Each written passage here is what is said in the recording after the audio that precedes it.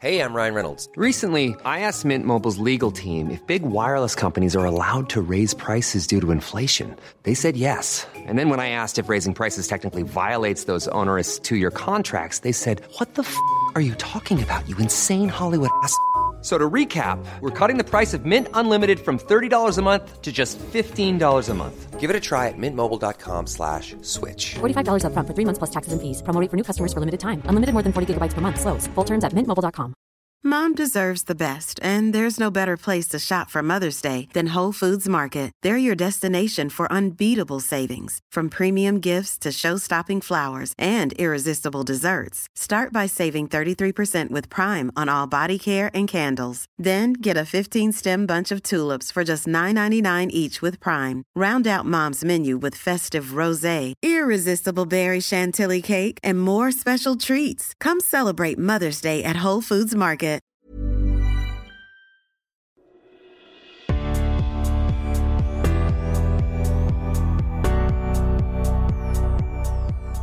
Hello and welcome to Rory Sutherland's On Brand, brought to you by Alf Insight. In each episode, we'll talk to the big names from the world of advertising, marketing and media to dissect and debate success, ingenuity and the future possibilities for our industry. And today I'm delighted to welcome Shira Foyer, the Chief Marketing Officer for the direct-to-consumer beauty brand Trinny London. Founded by Trinny Woodall in 2017 with the aim of giving women the tools to be their best, the company is now one of Europe's fastest growing beauty brands. So Shira, welcome to the podcast. Thank you so much for having me. I'm very excited to be here. It's a joy. I understand you joined from Disney, is that right? How did you find the transition and what did you discover when you first moved to Trinny London? Well, I was in a few other startups before. So I went Disney to startups in general. And then, so I had a little bit of startup experience over a few years, but yeah, I mean, it's a huge transition to go from a company as big as Disney to startup world. I mean, I love it. I love Disney. I still think it's probably one of the best brands in the world. I think what they've built is unbelievable, but I do love the pace of startups and it suits my nature. So it's been great. I've really, really enjoyed it. No, I mean, I have to say, I think that I spent a lot of time in my early career working on American Express. And I always think that American Express and Disney are the two brands that really get customer experience. Oh, yeah, absolutely. They understand actually customer first psychology probably better than anybody else. And it's also one of those brands where you have the opportunity to work on absolutely everything. Yeah. I think it's an absolutely fantastic place to start in the sense that it is absolutely a sort of soup to nuts marketing education. Absolutely. And so startup world appealed to you. I can understand why. What did you find? What really appealed to you about Trinny London? Because it is an astonishing story in that it is I suppose you could argue, let's be purists here, okay? It was built partly on the back of fame, which was generated on television. I mean, absolutely, yeah. We shouldn't deny that actually without big television, no one would have heard of Trinny, perhaps. But nonetheless, it's a digital first brand and it's a direct consumer brand. What particularly drew you to it in the first place? Well, you've touched on exactly of what, I was skeptical in the beginning because the number of famous people starting beauty brands, like my team and I used to joke about it, but it's gotten to a point, I saw some data on it recently. It's truly ridiculous. Like how many famous people think they can start a beauty brand? No, I'm thinking of doing one of my. I mean, go for it. Absolutely. Yeah. I mean, so I came in and I was just like, it's another famous person doing it again. And in all honesty, I tried the products and I didn't expect to like them. And I liked them so much that I bought them. And I was like, okay, interesting. And then I went and I met with Trinny and she had a real strategy the kind of strategy, there's a lot of people who want to be startup founders who don't have strategies like this. They're not thinking long-term. They don't have a vision like this. So I was kind of very pleasantly surprised. That's the honest truth, because I thought that here's another celebrity slapping their name on a product. And that's not what it was at all. Trinny is very, very deeply involved with product development. And she has a real vision for what she wants this company to be and what she wants it to stand for. So regardless of her origins, she's like a powerhouse business person. And that's the kind of person I want to work with. So yeah, I went in being like, there's a lot to play with here. There's great products. There's great opportunities for marketing. And there was. So yeah, so far so good. And it's worth noting that it is distinctive in that it is digital first, in that it does two things, I suppose. One of them is obviously the Trini Tribes, which is a very potent sort of social media force. And then you also have the Match to Me function, which does something which actually, I think rather distinctively, it does something which you can't really do offline. Although some fashion brands have tried it, obviously, in-store personalization of makeup. And obviously you can do it with human beings. Yep. But it is noticeable that Match to Me does something and is a distinguishing feature. The other feature is, which perhaps arises from Match to Me, is that you cover a far greater range of, say, skin colors and types than I think most cosmetics brands do. Is that fair?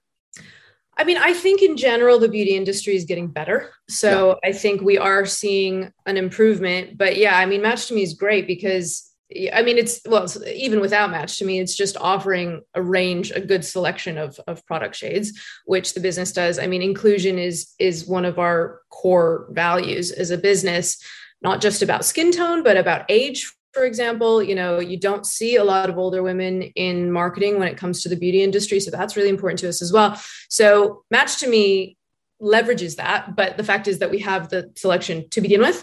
But yeah, I mean, I would say over the last few years, we've seen in general, the beauty industry has improved. So that's been really great to see across the board. And would you say that perhaps your user imagery is slightly older than most cosmetics brands, but actually I always say it's a dangerous mistake to confuse user imagery with actual target audience. Demographically, is that reflected in your customer base, or do you find, as I quite often do, that actually, and this is very Byron Sharp, actually your customer base is always much, much broader than you think it is?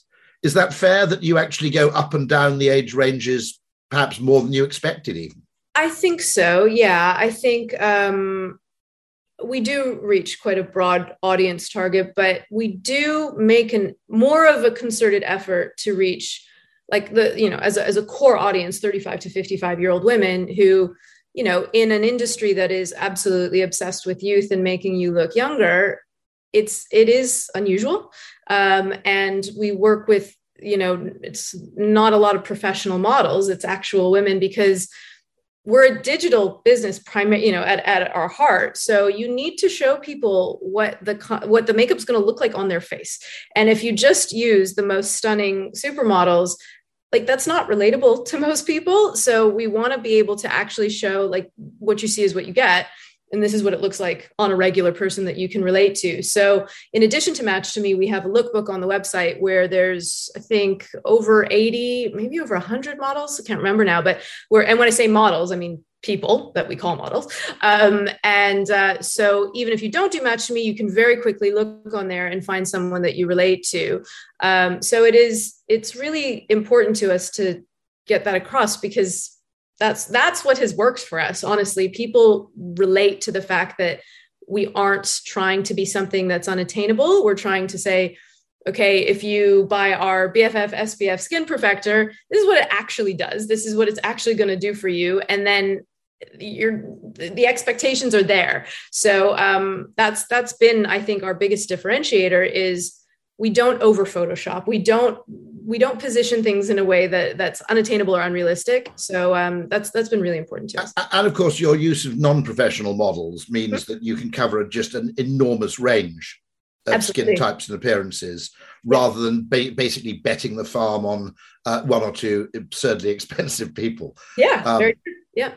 So no, I mean, I always love this phrase that the opposite of a good idea is another good idea, and I think where you've distinguished yourself is you've taken quite a few things, because it's a very, very conformist category historically, isn't it? I mean, I've worked a little bit on Dove, and that did the same thing. It effectively, when everybody else zigs, zag.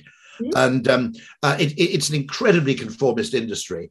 Do you find, by the way, there's a particular characteristic that marks out the online cosmetics buyer as distinct from, I mean, you are online only, is that right? No, we do sell in person in it. We have a few retail locations. It's definitely the minority of the business at the moment, certainly. I expect that to remain true even as we grow physical retail. I think that we're digital first because we get to reach a wider audience that way. And so much of our marketing is digital content. So it makes sense. But in terms of the difference between customers, I think that sometimes we see a difference in different markets. So it's been really interesting, for example, in Germany, where we expected, our core customer to be a 50-year-old woman in Munich, but actually we're selling much more to a 25-year-old in Berlin. And the reason I think that is happening there, I think in the German market, they really do want to try products potentially a little bit more than some other countries. So that 25-year-old in Berlin might be a little bit more willing to take a risk and give it a shot. And it's something that as we become more established, I hope we build that trust more and more. And maybe we will have retail there and we're taking a look. But you see some different behaviors around the world. In general, we're lucky because we have very strong word of mouth and social proof. So for a customer that historically maybe bought in store, she can look and she can see, there's a lot of great reviews about various products and it gives her the trust factor. And then once she tries it and she loves it, great, then we're good. But yeah, I mean, for sure, given who we target an audience that many of them historically will have bought in store. So it's, our lower hanging fruit are the people who are more willing to try and buy in the first place online. But then we have had a lot of success in reaching that wider audience. And to be honest, COVID was positive for e-commerce in many ways, which is horrible to say, but it is the truth because a lot of people who might not have bought online, they couldn't buy in a store, so they just did. So, for us, we were able to introduce ourselves maybe to some more of those customers who would have been a bit more hesitant before. And then they saw, actually, this is a great experience. So, it's shifting, we're seeing it shift. And I think pretty soon there will not be much of a difference between the two. I think the difference does still exist for sure. But it's evolving. How do you deliver, actually? What delivery couriers do you use and how quickly do you deliver generally? We use a few different couriers around the world, but it's really fast delivery. That's one thing. I mean, I'm not an ops person, but what I've seen customers saying all the time, people in Australia saying they got their shipment that came from the UK in like 2 days, or the US, similar thing. So credit to our ops team. They make that happen really fast. But yeah, with different couriers in different countries. Yeah, it's interesting actually that, one of the mistakes I think that's often made in e-commerce is that delivery falls under ops, not marketing. But actually, in many cases, it's a decisive factor, particularly in repeat purchase, probably isn't measured nearly often enough. Yeah, it's true. Yeah. And it is interesting because I've always argued, interestingly, that all e-commerce brands make a mistake by not offering wider choices of delivery. In other words, someone in ops has basically, signed a contract with somebody which depends on bulk use. And the consumer, who in many cases is paying for delivery, is given no choice or very little choice over who delivers it. And that's always struck me as essentially it's a short-term saving at the price of long-term loyalty, I think, in some cases. It's a really interesting point. I mean, I guess that, again, the reason I love startups is because we're small, so we all talk to each other all the time anyway. Exactly. So yeah. That's the benefit. If we were, a giant conglomerate, it would probably look a little bit different. But right now, we talk to ops every day. So it's, we're in a good position. Hopefully we'll keep it that way. Oh, brilliant. Yeah, no, I think that is one of the great things that distinguishes smaller businesses, which is these cross-silo conversations take place all the time. Yeah. Whereas I noticed dealing with larger businesses, I used to have a theory when I was creative director. I said, if ever you present an idea which requires your client to talk to someone in a different department to make it happen, it will never happen. Absolutely. And that was always something rather depressing about working with large corporates. Yeah. I mean, do explain, actually, for the benefit of listeners, because I'm conscious of the fact that I've obviously spent some time on the website. The Match to Me part of the website, if you want to explain to listeners exactly how it works, that'd be quite worthwhile, I think, because they may not be familiar with the website. Absolutely. So Match to Me for Makeup basically asks for your skin, hair, and eye combination. So you answer some very basic questions. And the point being that the right makeup for you is not based only on your skin tone, but actually this combination of the three. And that's going to give you the best options. So then it serves up the best options for you. And we've had huge success, and we have a huge proportion of people who use Match to Me because it gives them that confidence to buy online. We've recently launched skincare, and we will have a skincare Match to Me coming out at some point in time. So we're excited for that too. And it's, right now we're launching skincare in chapters. So it's quite easy, to be very honest with you, to choose the right skincare products right now. But as we get more and more products, there's going to be additional value from offering this personalization. And it's going to go even further than what we have with makeup, where, it's going to share more than just product recommendations. So we're really excited for that as well, because Match to Me has been really, really important for us as a digital first brand. And personalization, and really personalization is such an overused buzzword, isn't it? Whereas it's not really about that. It's just convenience, and it's ease, and it's trust. And that's what we're trying to build here. And the other great thing of personalization online is it's choice reduction to some extent. Mm-hmm. In that one problem, you can see this in online clothing, for example. One thing I noticed about buying online clothing, this might be me being a bloke, okay? But I quite frequently go to the outlet or sale part of the website, not so much to save money, but just to reduce the baffling profusion of choice. Yeah. I need some arbitrary thing here, which just reduces this choice to some manageable level. Yeah. The paradox of choice is definitely true in skincare and cosmetics, I think. Absolutely. Yes. Yeah. One of the things that we changed with Match to Me when I joined, there are still a lot of options everybody can get. And something that we added in was this sort of core. These are, if you, are only get going to get 5 or 6 things, look at these. Because even for me, when I did it, I was like, even though it's refined, there's still a lot of stuff in here. So we want to make it as easy for that customer as possible to especially when they're buying for the first time, to really feel confident that they're going to get something that they love. And then what we tend to find, what's been amazing about the way the packaging was created. So we have a stack, and I think what they inadvertently kind of stumbled upon when they created the stack in makeup is that people like to add to the stack. They like to build it like Lego. And so once people are in and they love the products, there is a slightly addictive nature to it, which is why our lifetime value is very, very high, because people get really into it and they love it. So the more we can harness that as we grow, the better. So what it is that there's a natural kind of brand loyalty in that, to male listeners, this is like hi-fi separates, that you have the instinctive feeling that something from the same brand complements something else from the same brand. Yeah, I think so. Yeah. But it's a physical thing where you I'm showing the stack right now, but you literally are building, it's this weird psychological thing. It's fantastic. I couldn't have come up with this. It was this sort of inadvertent, wonderful serendipitous thing that it's like people just get really into building the stack. And we do something in my team called the Trini Awards once a year, and one of the categories we do, it's to celebrate UGC for the brand, and we do tallest stack.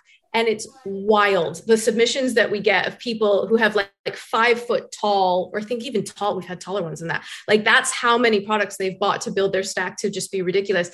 And it's incredible. It's incredible, the loyalty we see and the fun people have with the products. And that was a packaging idea, effectively. Very, very, actually beautifully simple, but elegant packaging idea. Did that come from a packaging agency or? No, that was Trini. So, it was, when she came up with this, she wanted to just sort of refine and curate the makeup bag. So traditionally, we all have these makeup bags that are just a big mess. And yes, she would travel all over the world in the work she was doing at the time, so she was focused more on fashion, but actually she was very, very into beauty and into makeup. And she would buy these little pots and she would crush up her makeup into it. And she would do that personally. And she was like, there's something in this, because it was something that worked for her. She's like, I think this would work for other people. So that was very much Trini's vision for what it would be. I have to say that's a piece of genius, which is making the products effectively physically complement each other. Yep. And creating effectively a sort of system. Yeah. Rather than selling everything one at a time. And when you think about it, it's an extraordinary failure of the cosmetics industry that it never thought of doing that beforehand. Yeah, fair enough. But, that was Trini's opportunity, and it's worked pretty well. I've got to ask, how do you launch in a company like Germany, where perhaps brand recognition is a little bit less? How did you actually get started in new markets of that kind? Is it PR driven very heavily, or? Yes and no. So we look at our Trini tribes around the world. So we have these tribes, they're Facebook groups of women. We've got a global one, and then we have regional ones. And the regional ones are the ones growing at a very high rate, because the truth is that the sense of community is greater when it's more local and when it's smaller. So the global one's still great too, but we really see the growth in the small ones. So we have one for Germany, Austria, and Switzerland.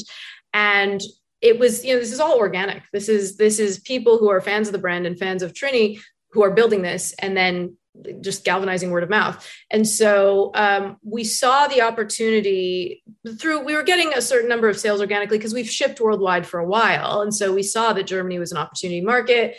We saw the tribe had real legs. And so we hired a PR agency on the ground.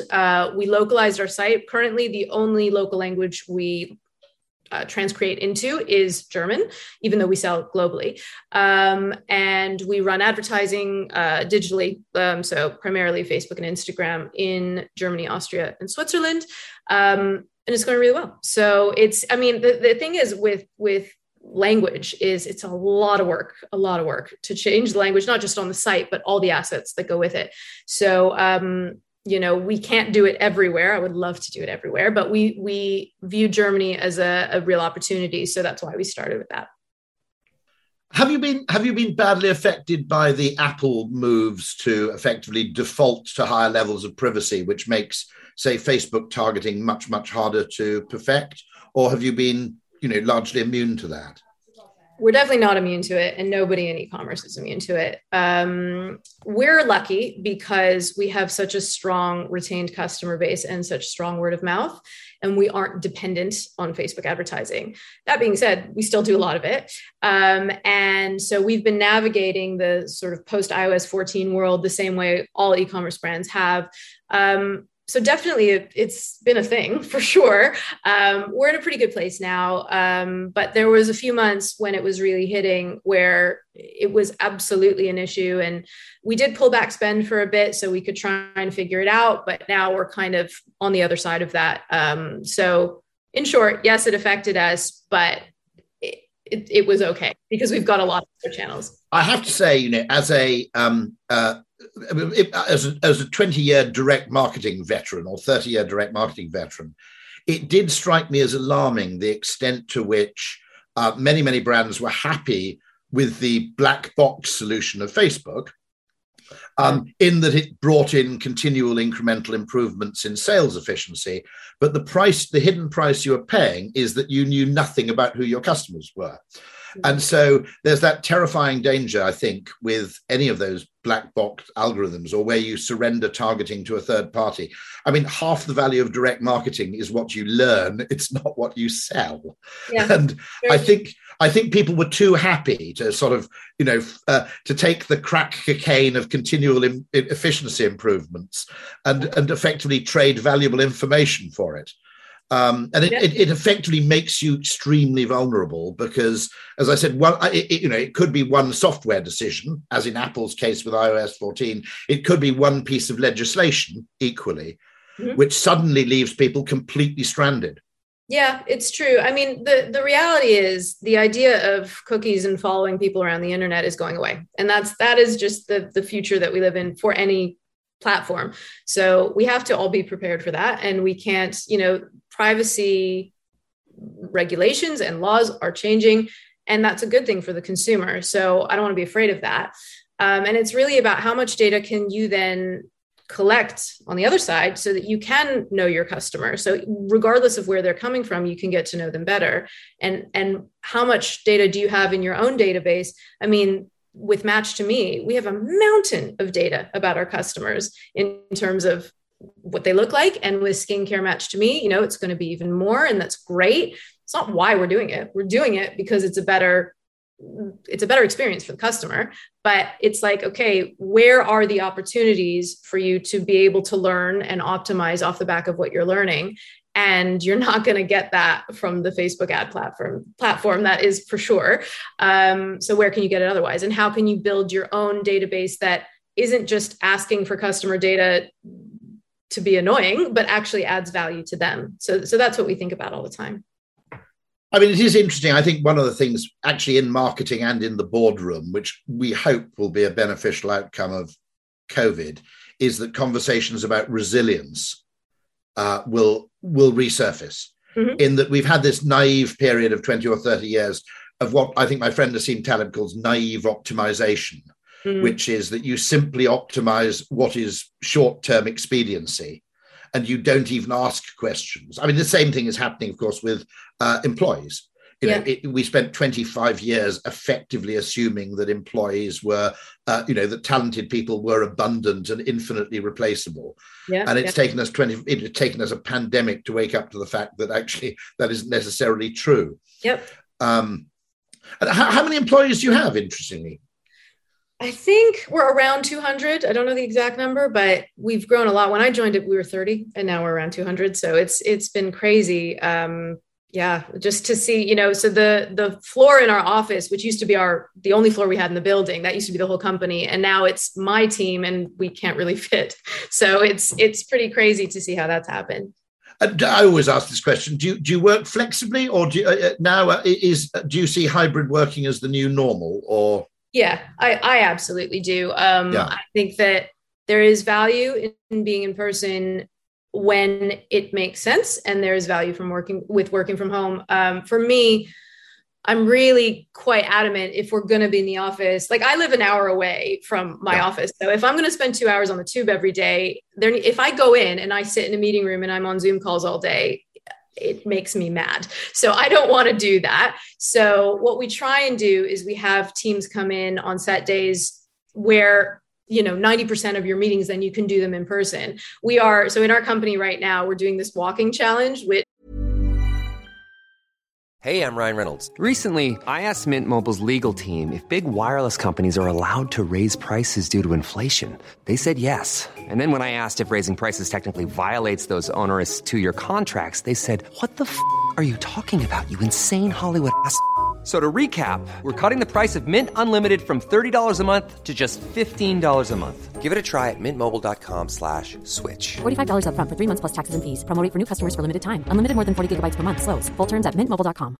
Hiring for your small business? If you're not looking for professionals on LinkedIn, you're looking in the wrong place. That's like looking for your car keys in a fish tank.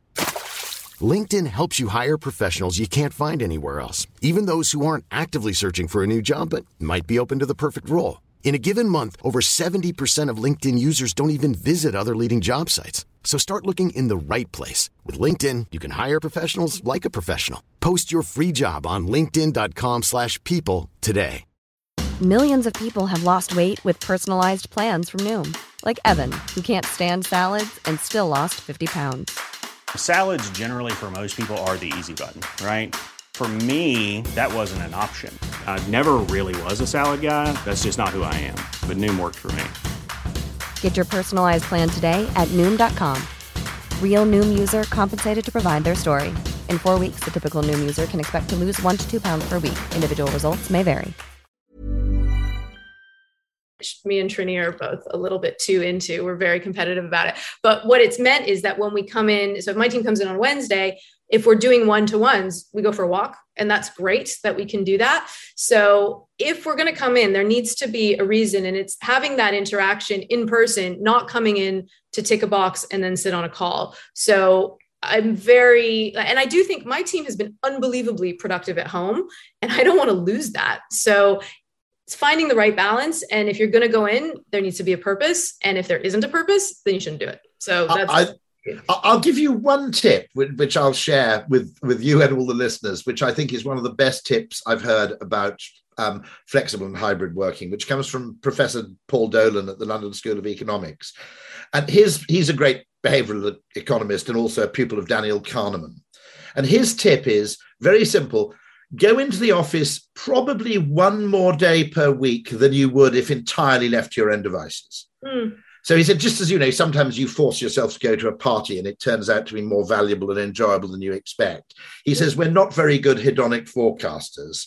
And so when in doubt, we'll tend to take the lazy option. He certainly doesn't say go in every week, but he says, probably if you're not sure whether to go in, but otherwise don't. Yeah. I thought that was quite a useful little corrective, because we've probably gone from a world of absurd presenteeism to a world of slightly excessive absenteeism. And even I, as a huge kind of, evangelist for new modes of working, I mean, it simply made, as you said, it made no sense for me to people to struggle in on a crowded tube and then spend 3 hours looking at emails. I mean, what was all that about? Yeah. Kind of crazy. Okay. Yeah. If you come into the office, do things you can only do in the office. Yeah. And so that's very interesting. That strikes me as you seem to have got that absolutely right. And you seem to have, exactly as you said, the staff who can be maximally productive if you let them work from home some of the time. Absolutely. My team has been, they blew me away, especially when we were in like full-blown lockdown. The productivity, so at the beginning of it, we started doing like team calls every morning, first thing in the morning. And in all honesty, I admit the reason I did it was like, I don't know if people can get up in the morning and work. And what I saw very quickly was that was ridiculous. And people were working much harder and much more productively and efficiently. And so, so even now, like, I don't like the word absenteeism, that they're not absent. We're on Slack all day long. I know they're there. You can reach people just as easily. I mean, I was in the office the other day and I kept like having to get up and like look around for people on the other side of the room. And it was like taking me longer than if I had Slacked someone at home. So I think that people are very present. And if you treat people like grownups, they'll act like grownups. And that's really important. Yeah, I think that's absolutely true, by the way. I think that people respond effectively to implicit cues. Mm-hmm. And showing people effective trust means they become trustworthy. Yeah. It really does work that way around. I mean, the other thing I think is important, which is a point I keep making, is that from a marketing point of view, there are two questions. Do we want our staff to work flexibly? But there's another question, which is, do we want our customers to be able to work flexibly? Mm. And my argument is, if we can reduce the amount of money people have to spend on unwanted transportation and also actually on real estate, because you're much freer in terms of where you can live if you don't have to commute in 5 days a week, that's quite a lot of money. Yeah. Quite a lot of impulse purchase, I would add. Okay, because I don't know do you notice a bit of a surge in shopping at the end of the working day? Yes, definitely. And we saw that shift in when people were purchasing during lockdown. We saw a big shift in that. So yes, that was very, very evident in the data. I suspect there's a strong dose of, to quote L'Oreal, because I'm worth it. That it's now because we're worth it, which I think dilutes it. But anyway, don't worry about that. But to quote because I'm worth it, I think there is that element where you've worked hard for 8 hours and you feel you deserve some sort of reward. True. And so actually, flexible working might be rather a gift to a particular category such as yours, which a high degree of it must be to some degree impulsive, I suppose, or at least it's discretionary, shall we say? Yeah, I think so. It's interesting. I hadn't thought about it in this way, really, but yeah, I guess that's true. I think that as we evolve into more and more skincare, because we've only just launched skincare, but makeup and skincare are a little bit different in terms of how consumers interact with them as categories. So it's going to be really interesting for us to learn how the behaviors shift. So we're just at the beginning of that. So we're watching closely. Any other plans? I mean, any other countries to expand to? I mean, we do sell worldwide already. In terms of where we put more effort and, language transcreation and that kind of stuff. We want to be everywhere. The US is a big focus for us right now. We're already in the US. We just recently did a pop-up at Saks in New York, which was really, really successful. So we think there's a really big opportunity there. At the moment, though, our main focus really is about skincare, as we've just launched it, and we're going to be launching in these chapters over the next little while. So that's the main focus. But international is a huge priority, and how can we grow in markets where maybe Trini is not as well known, because that still is a thing and that still, impacts us. So we're thinking about all of this, but it's going to be a very exciting year, I think. It's interesting you called it from the start Trini London. Do you think, I noticed an interesting thing in cosmetics, which is people somehow want to know the country or city of origin. And London actually, I suppose Rimmel did it as well, didn't they? Being a London brand. Do you see that kind of branding? I mean, I suppose London, it's interesting that London probably is perceived in a slightly more elevated way, actually, by people overseas than it is by people who actually have to live in the place. Was that a very conscious decision? Because I do notice this interesting fact that people sort of want to know the nationality of things and the provenance of things. I mean, total honest answer, this is before my time. Trini came up with it herself. I have no idea. I have never once asked her about it. I think it works. But I honestly, unfortunately, I don't. Now I want to call her after this and ask, because I don't know. No, it just interests me because, of course, the impression of places to inhabitants and the impression conveyed by places overseas. I've always wondered, we need to spend time discussing what the London brand is and what it means. Yes. And, 20 years ago, it would have been Paris, would have been the thing you put on everything, or 30 years ago. I just noticed that changing a little bit. No one would have put New York on a cosmetics brand 30 years ago. True. Yeah. And now they do. It's kind of fascinating. Are there any other sort of lessons you've learned? Are there mistakes you've made? I always ask this, is that, because we always share our successes and disproportionately bury our failures. Is there anything you've learned in your time there that you go, don't try this? I wish I hadn't done it, or I learned a lot from this, which is not to try and do it again. Any advice? And it can be quite generalized to startups in general, mistakes they can make. So I can tell you a good one, actually. So I used to work at Burberry before I worked at Disney. And so I was really trained on brand at Burberry. That was the best boot camp you could imagine. So what we were trained on at Burberry was every asset and every tweet should look as good as a spread in Vogue. So I had that way of thinking very much burned into my brain. And so when I came into Trini London, I came in a year and a bit into the company, and they were doing a lot of very sort of rough looking content, for lack of a better word. Chloe and my team following Trini around with an iPhone and just creating all this sort of rough content. So we tried early on to create some slicker, more professional looking content, because I had this Burberry way of working in my head of it all needs to look really slick and amazing. And what I immediately found was that the performance tanked, and that people don't want to see overly produced content. They want to see stuff that they can believe in. And it was such an important lesson for me, because it totally depends on the brand. And I am the biggest fan of Burberry and how their content looks. But for us, if we try and make content that looks like that, it doesn't work. That's not what people are looking for. And I think that the opportunity that was created by Trini and by Chloe and the team who were creating all of this content that I say rough in quotes, it's real is what it is. And so it fits in with other real content from real people that people see. So it doesn't immediately stand out. And it's not this jarring contrast. So there was some stuff we did that was slicker and frankly more expensive to produce, and then it tanked. And so that was a very important lesson. And whenever I have new people join our team, we just have a brand new creative director. And this is something I'm trying to burn into her brain really fast, because naturally everybody joins and they think, oh, we should make really beautiful, slick and produced content. And it's well, we need to do it in the way that's right for us, because if you go too far with it, it's a mistake.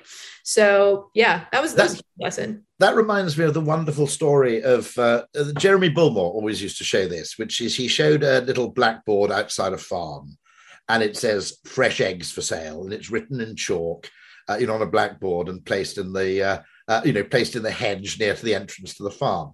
Mm-hmm. And he says, it's absolutely perfect for conveying the message of selling fresh eggs. In other words, it's home produced, it's authentic. It's actually, what you might call non-marketing, in that it's brilliant marketing precisely because it isn't marketed.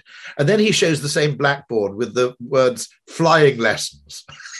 written in chalk on a blackboard.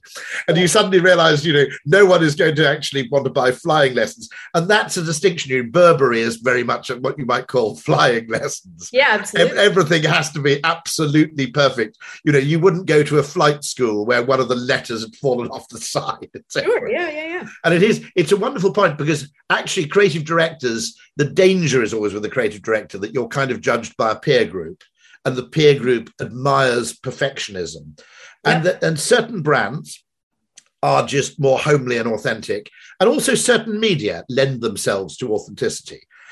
Putting absolutely slick content on TikTok almost conveys the fact that you don't really get this.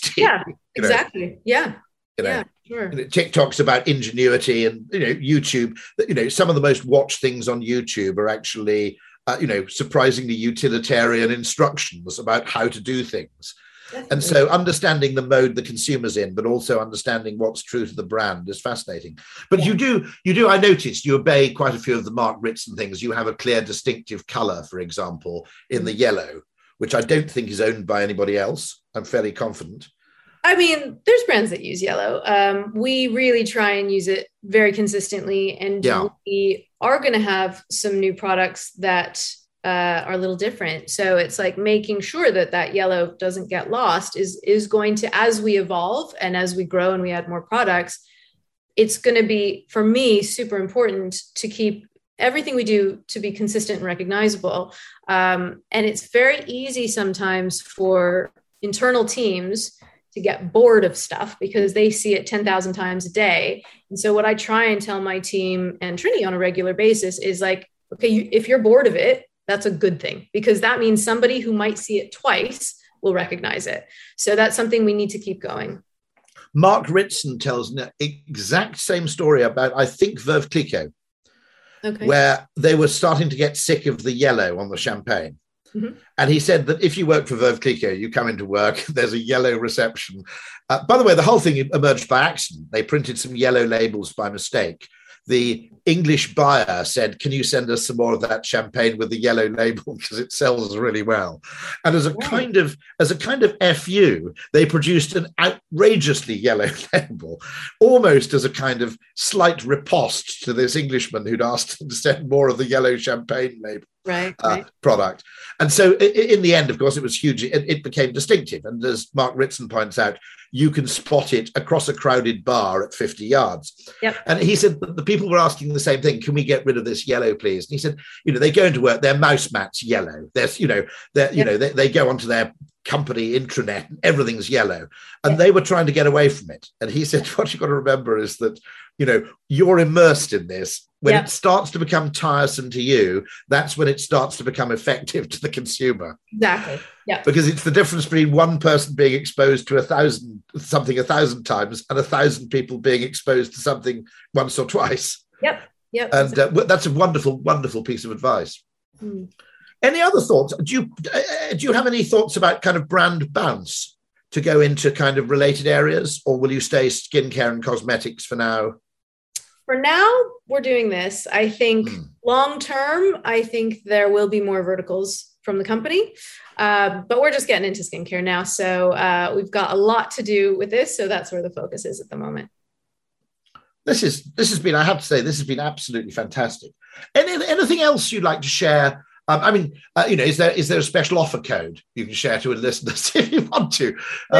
I'm afraid. No, nothing. Yeah, so, I got nothing. Sorry. So do you discount much at all, or is it more or less full price? I'd be intrigued to know if you hold sales. As an online brand, there's always the dangerous temptation, which is you can always generate sales through discounting.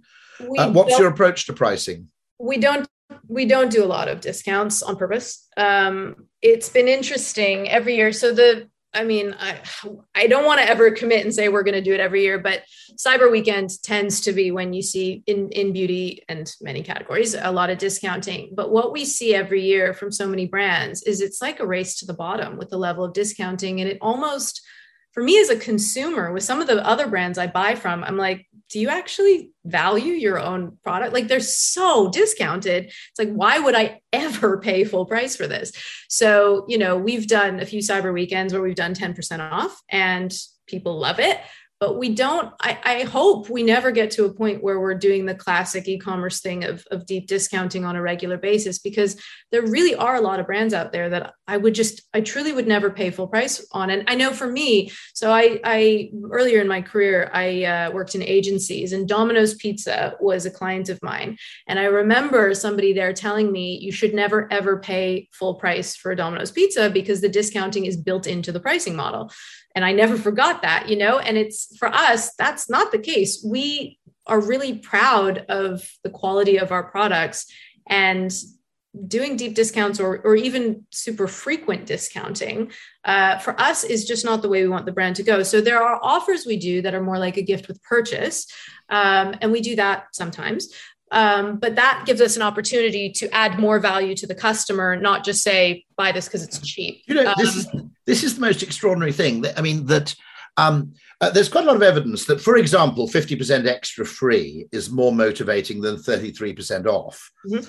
And obviously, it's vastly less costly to provide. I mean, obviously, there may be a packaging cost, but it strikes me as very weird the extent to which online selling tends to leap towards money off rather than value on. Because I think, although to an economist, they're exactly the same, okay, to the human brain, they're emphatically not. And again, to quote Jeremy Bullmore, there's a difference between a bribe and a bonus. The way we perceive, effectively, discounting is to some extent a mark of desperation, whereas, an extra free something when you buy something is perceived in a completely different way. That's an act of sort of generosity, if you like, not desperation. But there's added value beyond that for us. So, for example, right now, if you sign up to our email newsletter, you can get a code. So on your first purchase, you get a product called a T-Tone. And a T-Tone is a pot with 2 different types of makeup in it. So yes, you're getting a product that has a value against it that if you paid for it, you'd be spending money on.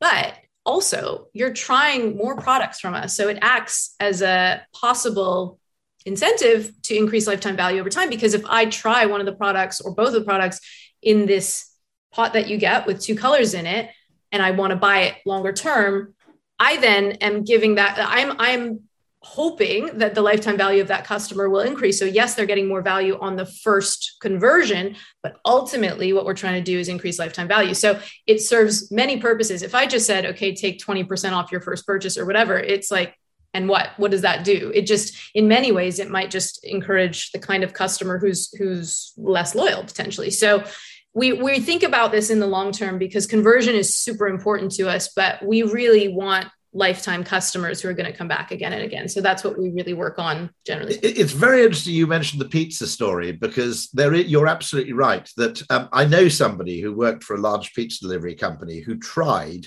in a test area everyday low pricing, where they just said, okay, we'll get rid of all these ridiculous offers and we'll just make the pizzas really cheap to begin with.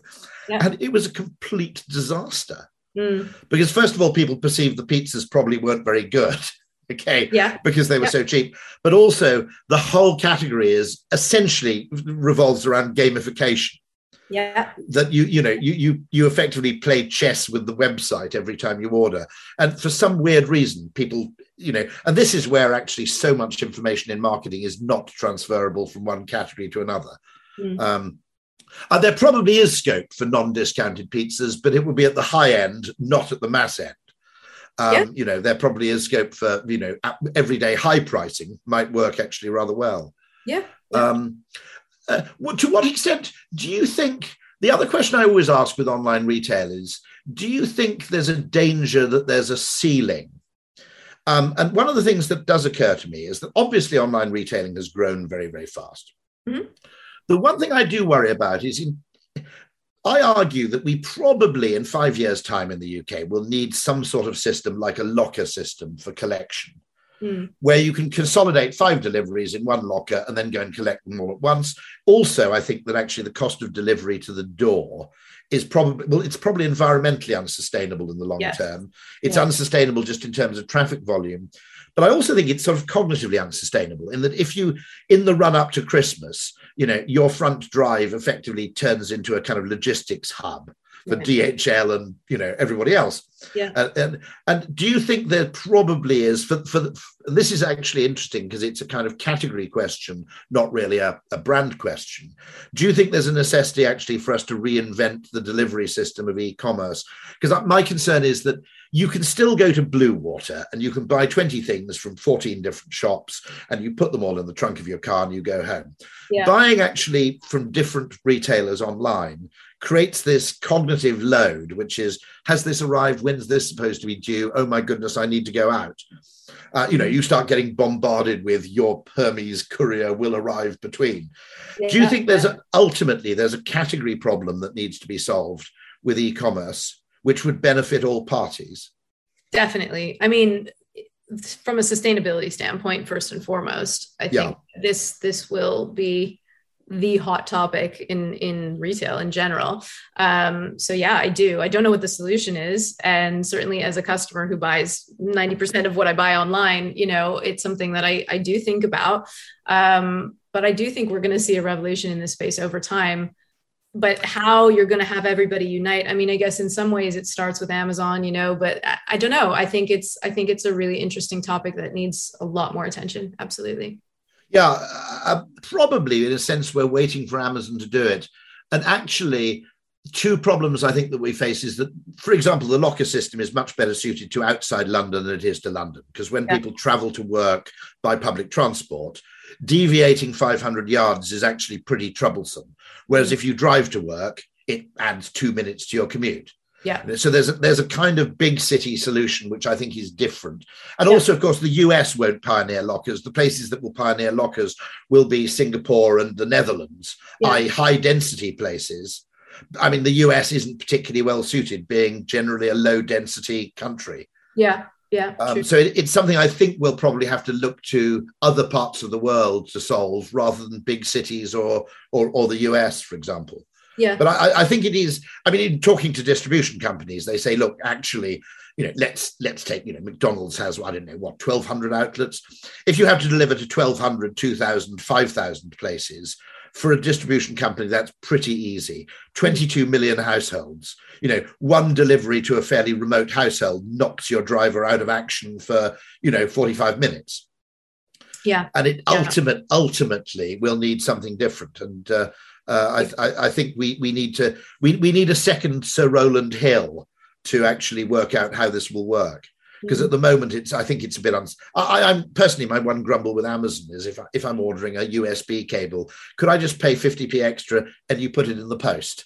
Because my postman's coming anyway. Okay, he knows where my letterbox is. I don't want a van driving to my house to deliver something that weighs 15 grams. Yeah, absolutely. Yeah. And so there's something there which I think could be really, really interesting. And also, I think some sort of consolidation system is needed.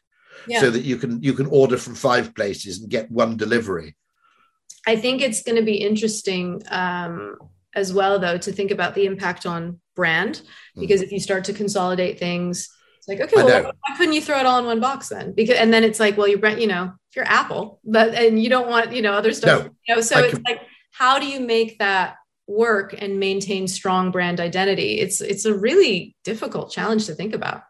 I suppose what we need is the consumer answer to containerization, don't we, at some level? Yeah. Because there's also a packaging issue, and less so with something you sell, which is generally fairly small. But nonetheless, there are quite a few issues there, which I think can only be solved at a category level. I don't think individual brands, even Amazon, can necessarily do that. Yeah, I agree. Yeah.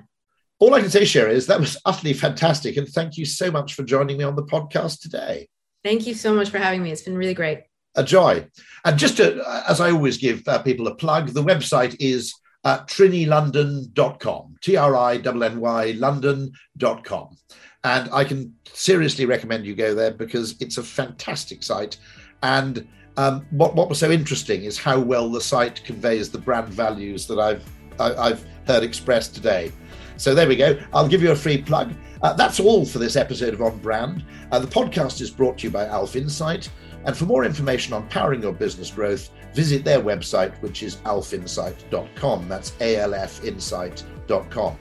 The series, as ever, is produced and fantastically edited by Ultimate Sound and Vision. I can give a big plug for them. They've been unfailingly good for me on every single podcast I've done. And lastly, to help the algorithm, to make sure you receive the next episode, please do subscribe. And if you've enjoyed what you've heard, then also give us a like. So thank you very much indeed for listening. See you next time.